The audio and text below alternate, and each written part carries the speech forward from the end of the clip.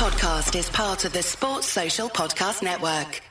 Hello and welcome to the NUFC blogcast. My name is Ed, your host, and I'm here with the editor of nufcblog.co.uk as usual, Ollie. Ollie, how are you? Yes, I'm good, thanks. It's a bit of a weird feeling now the season's done. It feels almost a little bit sad that such a good season's come to an end, but yeah, it's what a year it's been. It's nice to just be able to reflect on it now, I suppose. Well, let's do just that on the NUFC blogcast.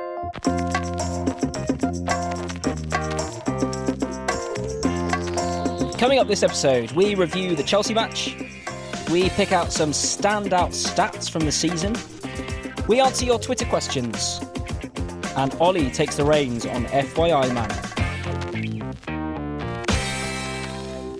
So, Ollie, Chelsea, the season's over, 38 game weeks, we've finished fourth, we flirted with third a little bit in the Chelsea game, didn't we, with the Man United result kind of going our way for a bit and us being 1-0 up, but overall, what did you make of the game?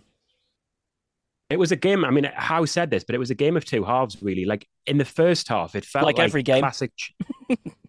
yeah, like every game in existence, but yeah, go on.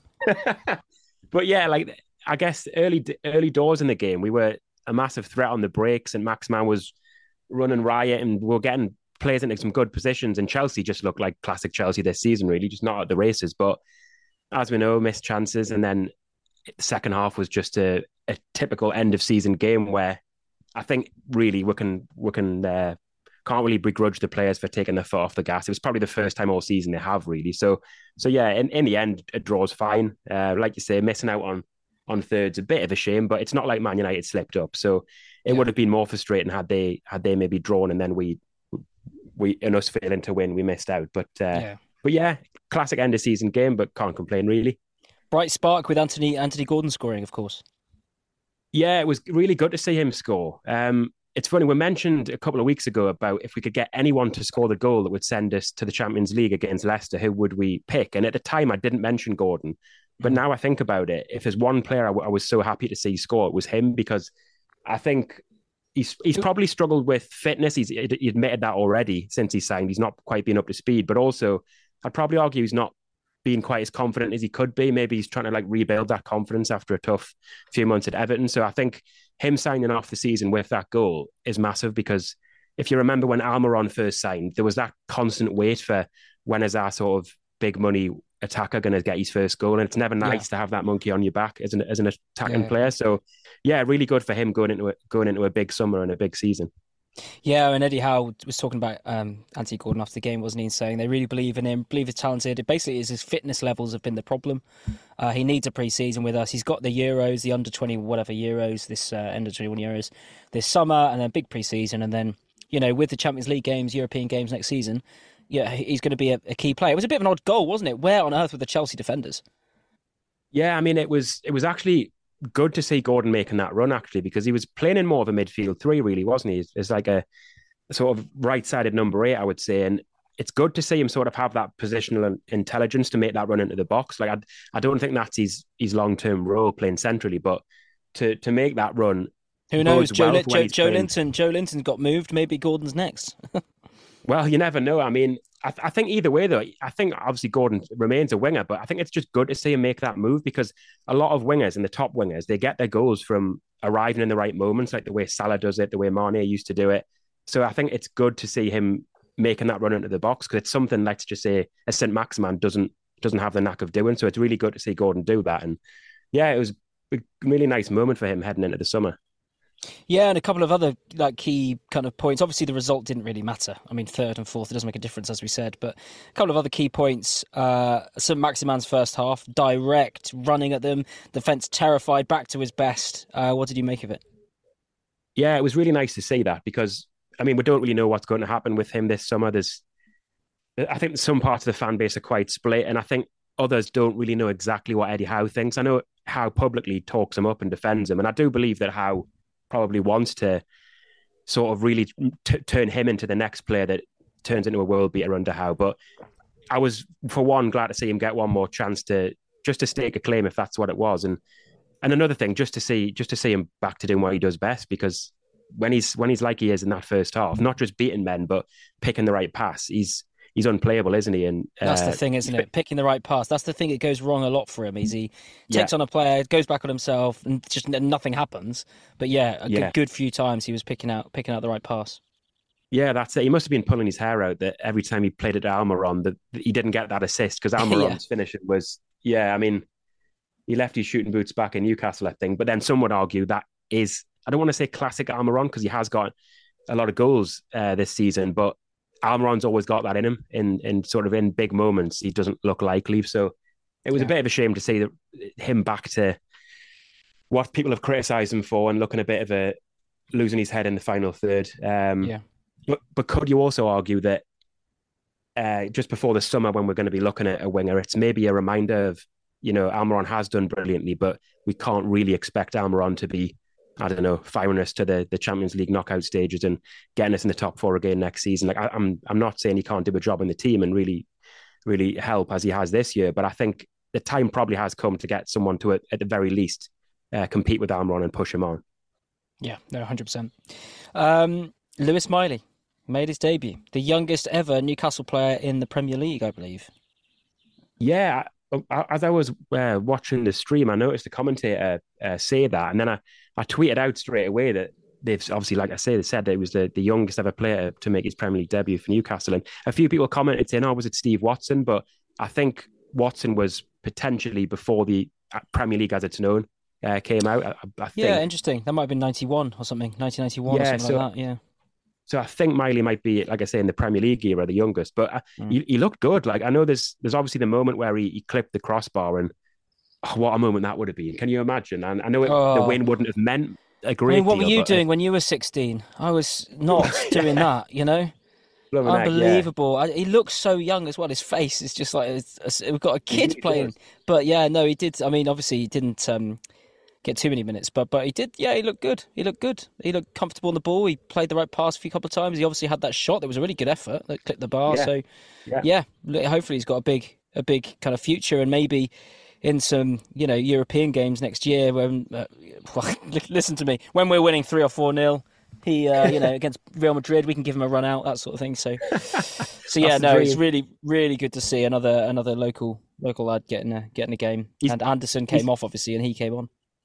Yeah, I mean, I was going to say back to Miley a bit as well. He's actually quite a big guy as well. I remember leaving Wembley after the cup final, and I walked past. It was Lewis Miley and his brother Jamie, and Lewis is really tall. So he looked quite comfortable on the ball and quite a sort of natural mover on the pitch as well. He'll still be growing. It's like that famous thing with Erling Haaland. When Erling Haaland joined Dortmund, he had a medical when he was a certain height or whatever, when he was like 19, 18, whatever. And then when he joined Man City, he'd grown. Like he was like an inch taller or something. And he went, there's that clip of him in the actual, medical going, I've grown. So, we forget these are young men. Well, that's it. I mean, he's what, not long turned 17 now, and he must be already at least 6'2". So yeah, he not only looks a tidy footballer, but if he grows and like fills out as well, which I'm sure he will, he's going to be, you can see the makings of a good midfielder there. But I mean, I saw him speak to Sky Sports News, which is a clip on Twitter after the game, and he spoke pretty well as well. And he seemed like he's got his feet on the ground. And if you mix that with Eddie Howe and the obviously improved coaching we've got now at Newcastle, and like I say, more training within the club's first team, he's got what he needs, really, what it takes to hopefully be the next one that kicks on. Yeah, so it's exciting. He did speak well, but it was so much like media trained. It was like, how are you? How was it? Oh yeah, I've dreamt of this since I was a boy, and I just need to kick on now. And then, what do you think's next? Just need to kick on now. It's just like, come on, be yourself. What's wrong with you? Come on, stop media training these kids. Just people, just let them be themselves. Yes, I just started. I played. Came on from a boyhood club. Incredible. Yeah. To be fair, you're not wrong. I mean, when I say spoke well, I just thought he didn't seem like I can imagine it. I never know what that means. What do we expect them to not be able to say words? I mean, I suppose it's just some teenagers when they're in front of the camera, you can almost see they're so shy, and they almost can't even make eye contact. So I thought, I know what you mean. It was definitely a media trained response, and I know what you mean as well. Yeah, he's only 17 or whatever, and he said the sentences coherently. So fair play. Yeah, I mean that's a good starting point, isn't it? Unlike us sometimes on this pod. Last thing about the Chelsea game. Eddie Howe let loose for a few seconds, lifted the mask a bit, didn't he, with that sort of just going around as he normally does, clapping, and then just a big roar of sort of. I love that. Yeah, I think it was a bit. It must, it just came across as like the season's finally done now. I can actually do this and just go, wow, we finished fourth. I mean, he gave it the big one after Leicester, obviously, when we secured the Champions League. And it was nice that he did it for the away fans as well, because I guess there's a different group he's doing it in front of there, and the support has just been amazing all year. I think every time we're playing a away game, there's only one set of fans you can hear. So yeah, I like that he does that, because people sometimes take the mick out of Howe a little bit and say he's not got a personality. And to be honest, he seems so focused on the football and refuses to get carried away that he never really drops that. Well, I don't want to say mask, but he never really.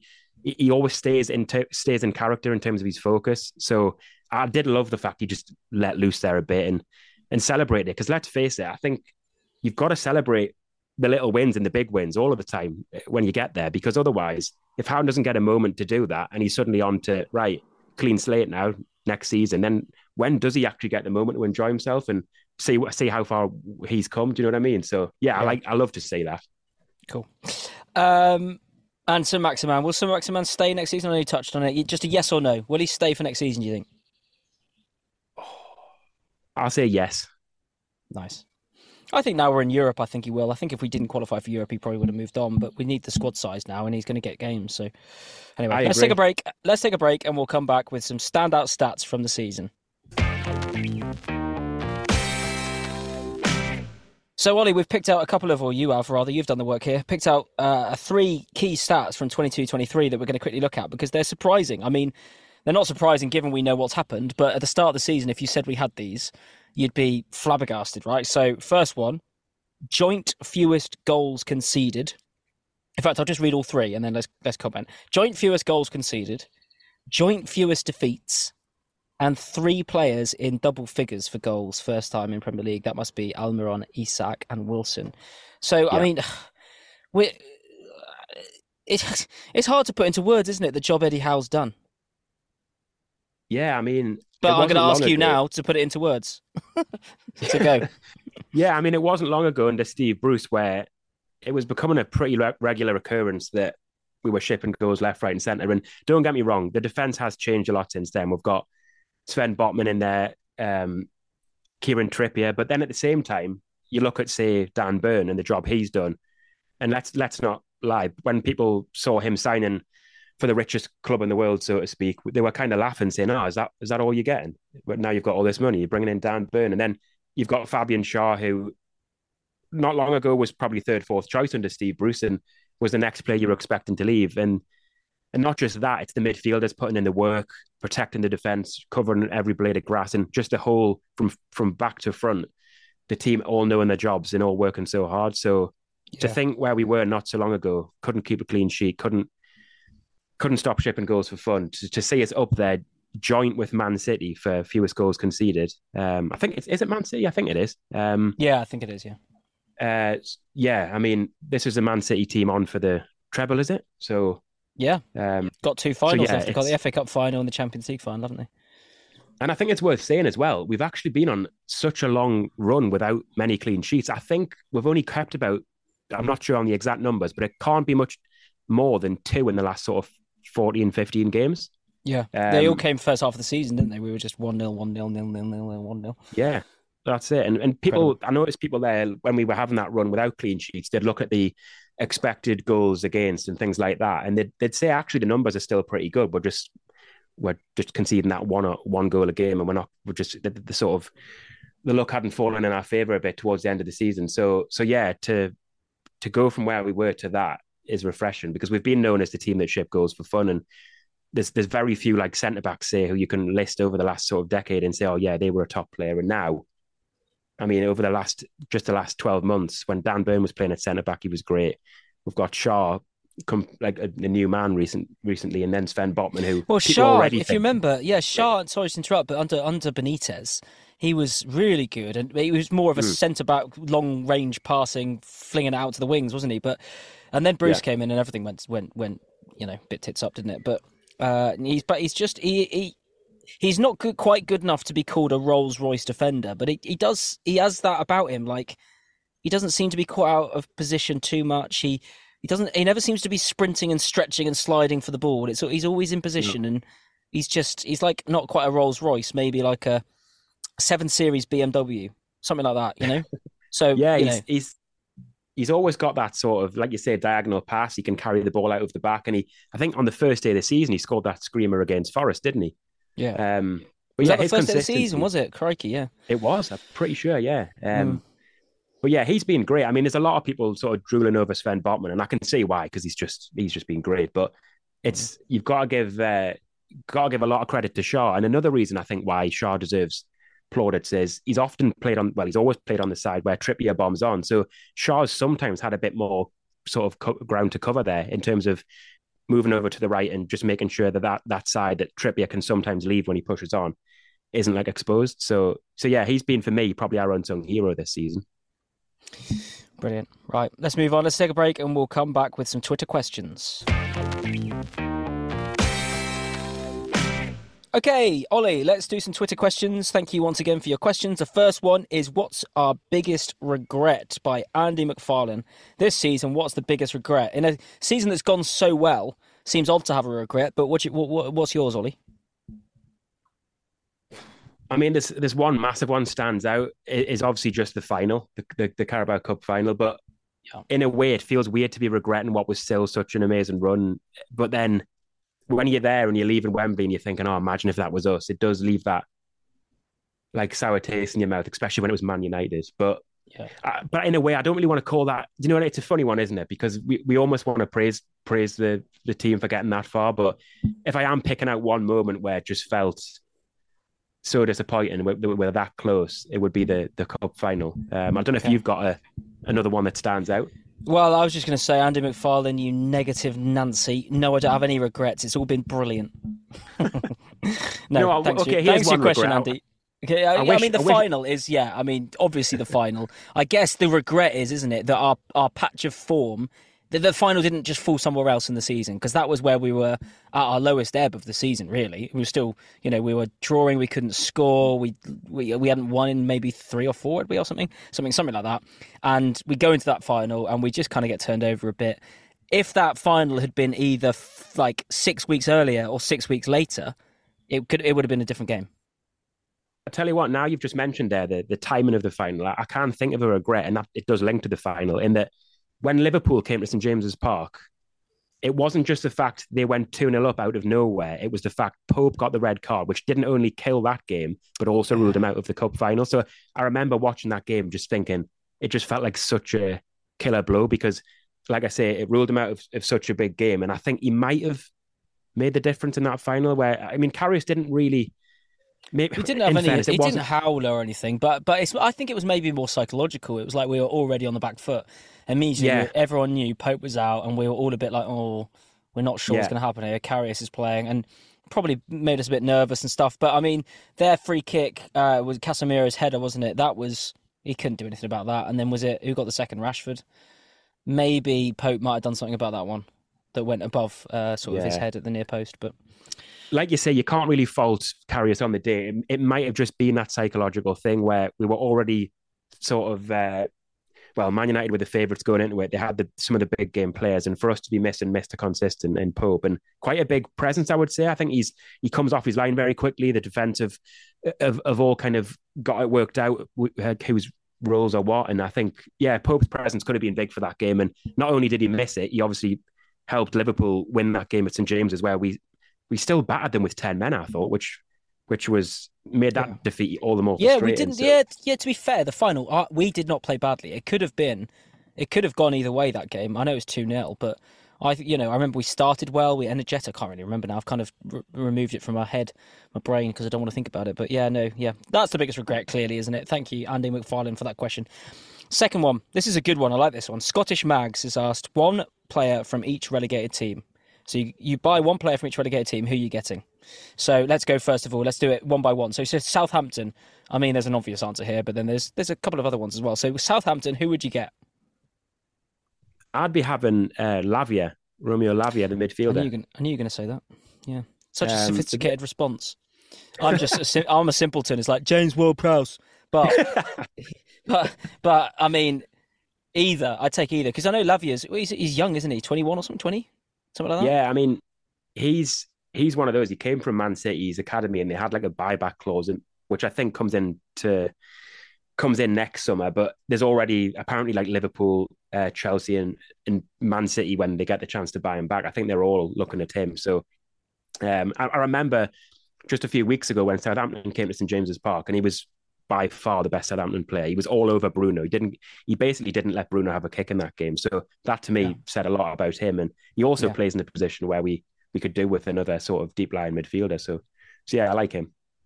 Yeah, okay. I'd go James Ward-Prowse. I mean, not only is he the greatest free kick taker pretty much of all time, potentially, he's got 13 Premier League goals this season.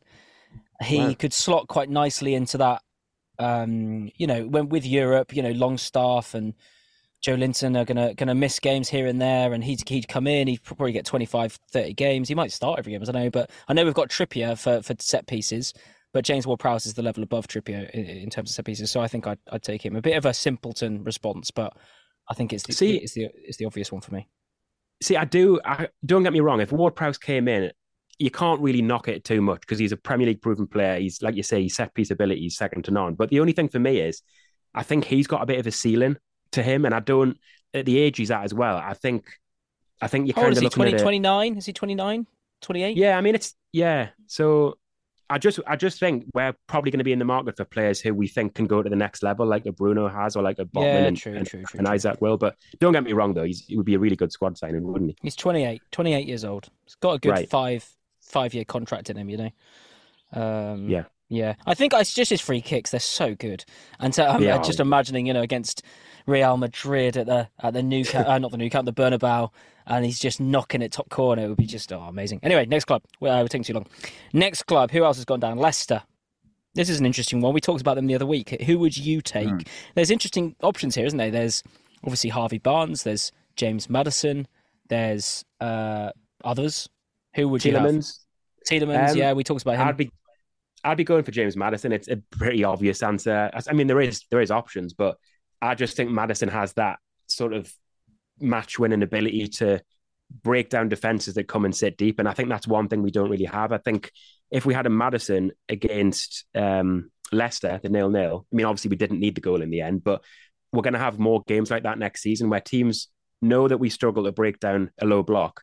And I think it might take a player like Maddison who can unlock the door with that killer pass or shot from 25 yards. And so, yeah, I mean, he's, for me, would be a no-brainer. Yeah. Yeah, I mean, Harvey Barnes, I would take. Both of them I'd take, to be fair. I think I'm 50-50 on them. Harvey Barnes has got, I think, 13 goals this season, 14 again. Yeah, he has. 13, he's completely gone under the radar. I think, from my head, maybe I'm just I just haven't been listening, but I found that out the other day, and I listen to the Athletic podcast sometimes, and they were talking about, one of their commentators said, if Newcastle knew that Harvey Barnes was going to be available this summer, they wouldn't have bought Anthony Gordon. Now, I don't think that's true, but the point being made there is he's the same mould sort of player, but a bit more accomplished already. So either Maddison or Barnes, I'd take. I'm going to go Barnes because you said Maddison, but there you go. To be fair, with Barnes, you're right. He has gone under the radar getting 13 goals. I mean, in a Leicester team that's really struggled. I know they have scored goals. It's more been at the other end of being so bad. But even so, 13 goals in a relegated team is impressive, isn't it? Not bad. Leeds. This is slightly tricky, this one, because they haven't got masses and masses of talent in my mind anyway. Who are you going for? I'd go for Wilfred Gnonto, the winger. Oh yeah, sorry, that's obvious. Do you know what? If you play the latest version of Football Manager, he becomes like the most valuable player in the world. And I trust those Football Manager guys, so I'm going to go for Gnonto as well. The only thing that confused me is under Javi Gracia, the guy who came in, was a dev, before Allardyce. He started just not playing Gnonto, and I suddenly wondered, is that the only explanation in my mind was that is he sort of moaning behind the scenes? Is he not working hard enough? But every time I watch him, he does give away a few too many fouls and he gets stuck in. But I don't see him as someone who doesn't put in a shift. I think he seems to get stuck in, and he's got so much ability. So I actually wouldn't be surprised if I looked at him. Yeah, well, the other player we have been linked with quite a few times is Jack Harrison. And and he's a decent player. More than decent, good player. Yeah. But other than that, I'm not sure. Yeah, it'd be one of those two, Harrison or Nonto. Anyway, Yeah, there you go. not sure there's anyone else. Leeds have gone down with a bit of a whimper, haven't they? I know Southampton have really as well, have. but I don't know. Just Leeds, just pathetic. It serves him right for bringing in Big Sam. I mean, it was obvious at West Brom. I think he won one of, I can't remember the stat, but he basically won, I think it was one of something like 15 or 16 games at West Brom, and obviously sent them down. And yeah, people should have learned by now. To go from Bielsa a couple of years ago to Big Sam shows the trajectory they've been on, doesn't it, really? Yeah. Okay, let's take oh no, we've got a third question. Sorry. From Sam Routledge. Here you go. Do we need to, we've kind of answered this a little bit in the other pod, I think. Did we? I can't remember. Do we need to loan Elliot Anderson out for next season to get valuable first team experience, or will the Pep/Foden method be enough for him? By that, I assume he means being on the bench half the time and starting half the time. But yeah, what do you reckon? Yeah, and kind of training with the team. Yeah, so it's difficult, this, because not so long ago, I would have argued that Champions League football might be a stretch for him. If it was, and I don't mean he's not capable, but I just wonder, is he going to get that many minutes in the Champions League? And if we then say sign another midfielder or two in the summer, is he going to get much game time in the Premier League? So I can't really decide whether a bit part role in all competitions next season outweighs starting every game for a good championship team. Well, this is the thing. Like, if he does go on loan, he better play, because I hate these loans. Like Garal Kwong, or whoever his name is, our striker up at Hearts, is it, or Dundee, or somewhere in Scotland? Hearts, Hearts, yeah. And he doesn't play, and you see it all the time. These players going out on loan and they don't play, and you think, what is the point of this? So we need to have it in the contract. Wherever he goes, he's got to start every game, because it's such a waste when that doesn't happen. Because Elliot Anderson had such a good loan spell at Bristol Rovers, wasn't it? Bristol Rovers, Bristol City. That was the one. Bristol Rovers, yeah. Yeah, and it was so good because he was playing. Yeah. So it needs. Go on. With Anderson, you see, it sort of a year ago, we were all crying out for a loan spell in the Championship, because obviously he went to Bristol Rovers, and I think that was League Two, and he absolutely he teared that up, and he was clearly like way better than that level. But if he was to get a loan move now, one club that I think, I won't rule this out because I think it all might make sense, is Luton, who've just got promoted, tried to sign Anderson a couple of times over the past sort of year, 18 months. So if we could loan him to a club who would play him regularly and at Premier League level, where he'd get the experience he needs at sort of at the right level, then I wonder if like a loan move like that presented itself, how I might be tempted. But I think it'll come down to who we sign over the summer, because if we do bring in two more midfielders and suddenly Anderson's down the pecking order, then I think the right loan move could be more beneficial. But at the minute, I think he might stay, because I think How knows there's going to be so much football to play. And I think, in fairness, Anderson's showed enough to suggest he can hold his own. I mean, I think he's very talented, and he's good physically too. He doesn't shirk challenges, and he's pretty strong. So yeah, I can see him staying.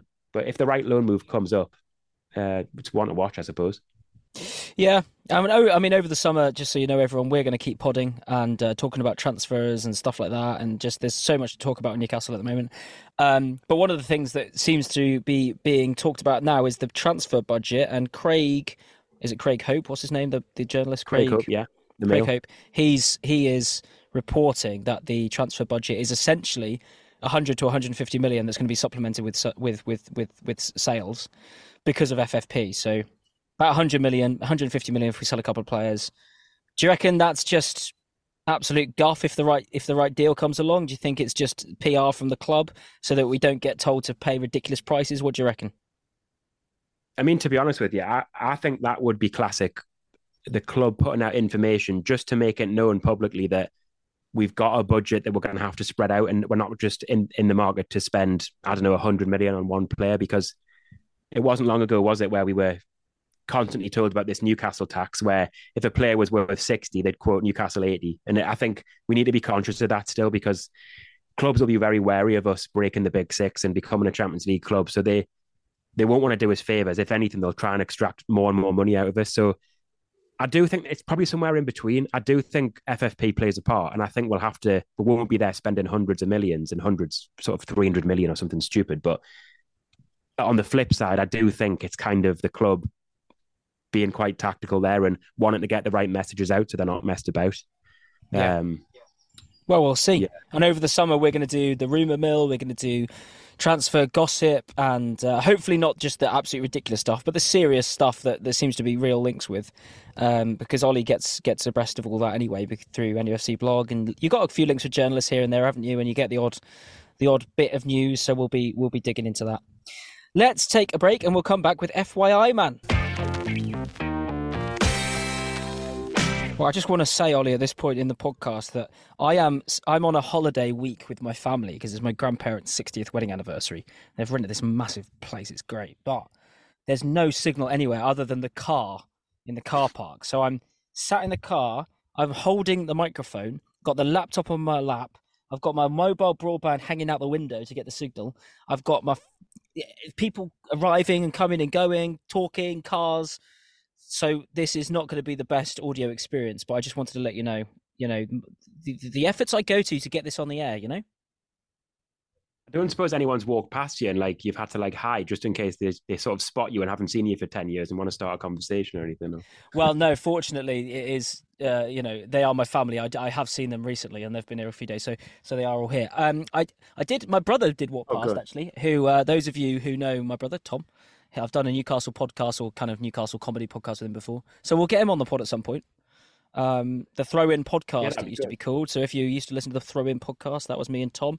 We'll get him on at some point. But anyway, let's continue. FYI, man, let's get going. So, Ollie, over to you. You're doing FYI, man, this week. I've obviously done it to you 2 times now. You've got them both right pretty quickly. So there's a lot on the line here. Challenge me. Go for it. Right, let's go. So, Newcastle, Hull City, West Ham, Stoke City. Newcastle, Hull, West Ham, Stoke. Oh, crikey. Newcastle. Play along at home, everyone. West Ham, Hull. Now, Hull to Newcastle immediately makes me think of... I can't even remember his name. The midfielder we had. I know who you're thinking of. Diame. I was thinking of Diame, but I don't think it's him because I don't think he... Did he play for West Ham as well? Newcastle, Hull, Stoke, Man City. Not Man City. West Ham. Newcastle, Hull. Oh, crikey, I'm going to kick myself out now. Hang on. I'm going to keep thinking, and if it's too long, I'll just edit out the dead noise because I need to get this right. I can't have you tell me. Go on, just to say what. Oh, yeah. So you said there, Mo Diame, and you mentioned Hull, West Ham, Newcastle. Now, Diame has played for those 3, but he hasn't played for Stoke City. So if anyone's thinking it's definitely Diame, it's not. Right. I could give a clue. Well, hang on. Let's just think here. Stoke, West Ham, Newcastle, and Hull. Hull. Let's think of Hull. That's a Hull and Newcastle. Let's think of that. What rabbit holes is that taking me down? Hull and Newcastle. Okay, I'm going to need a clue. So I'll name one more club he's played for. Go on. Bolton.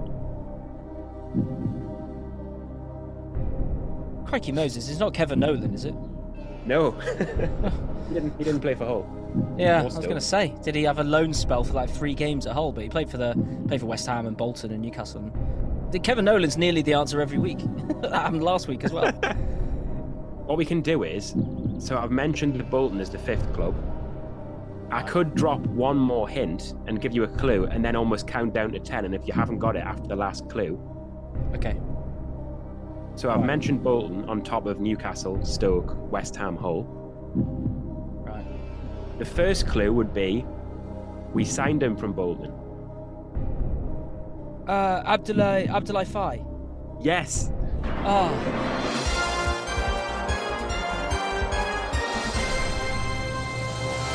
Thank goodness. That was awful. That was so painful. You did make it hard though. That's a good one. I like that. I've got a story about Abdoulaye Faye. That's the sort of challenge we need here. Go on then. Did anyone at home email us if you got that? Email us if you got it straight away, or was I being stupid there, or what? I mean, it took me far too long.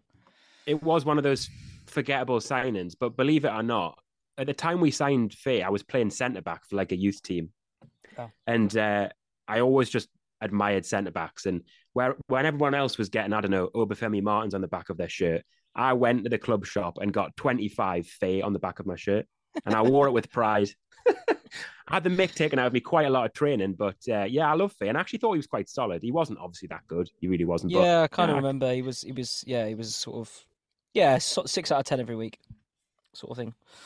Right, well, there you go. The time where we had Claudio Cachapa. Yeah. Oh, yeah. Claudio. Oh, that was an odd time, wasn't it? These players, they didn't stick around for very long, but... Yeah, Faye was like Sven Botman next to Cachapa, let's be honest. Yeah, crikey. We've had some funny centre-backs in our time. Titus Bramble and Boom Song. Do you remember Jean Alain Boom Song? Signed for 8 million, which back then was like flipping loads of money. It was like, we've signed an £8 million centre-back. And then he was a bit rubbish. Woodgate was obviously good, but then he went to Real Madrid. Yeah, anyway, centre-backs is a whole episode. We won't do that now.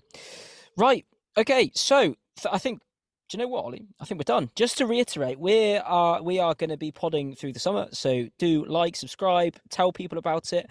5-star, sign up for our newsletter below. That's going to be going out soon, this week probably. And email in any questions or comments or anything you've got at nufcblogcast@gmail.com. We're probably going to hope to get another podcast out later this week. Is that okay, Ollie? Yeah, sounds good to me. And we'll start reviewing the season and doing some more sort of long-term Newcastle stuff, bit of rumour mill stuff, bit of stuff on Newcastle's history. Hopefully it's going to keep you going through the summer and keep you engaged with all the Newcastle news. So thank you very much, Ollie. Thank you very much for listening. And that was the NUFC Blogcast.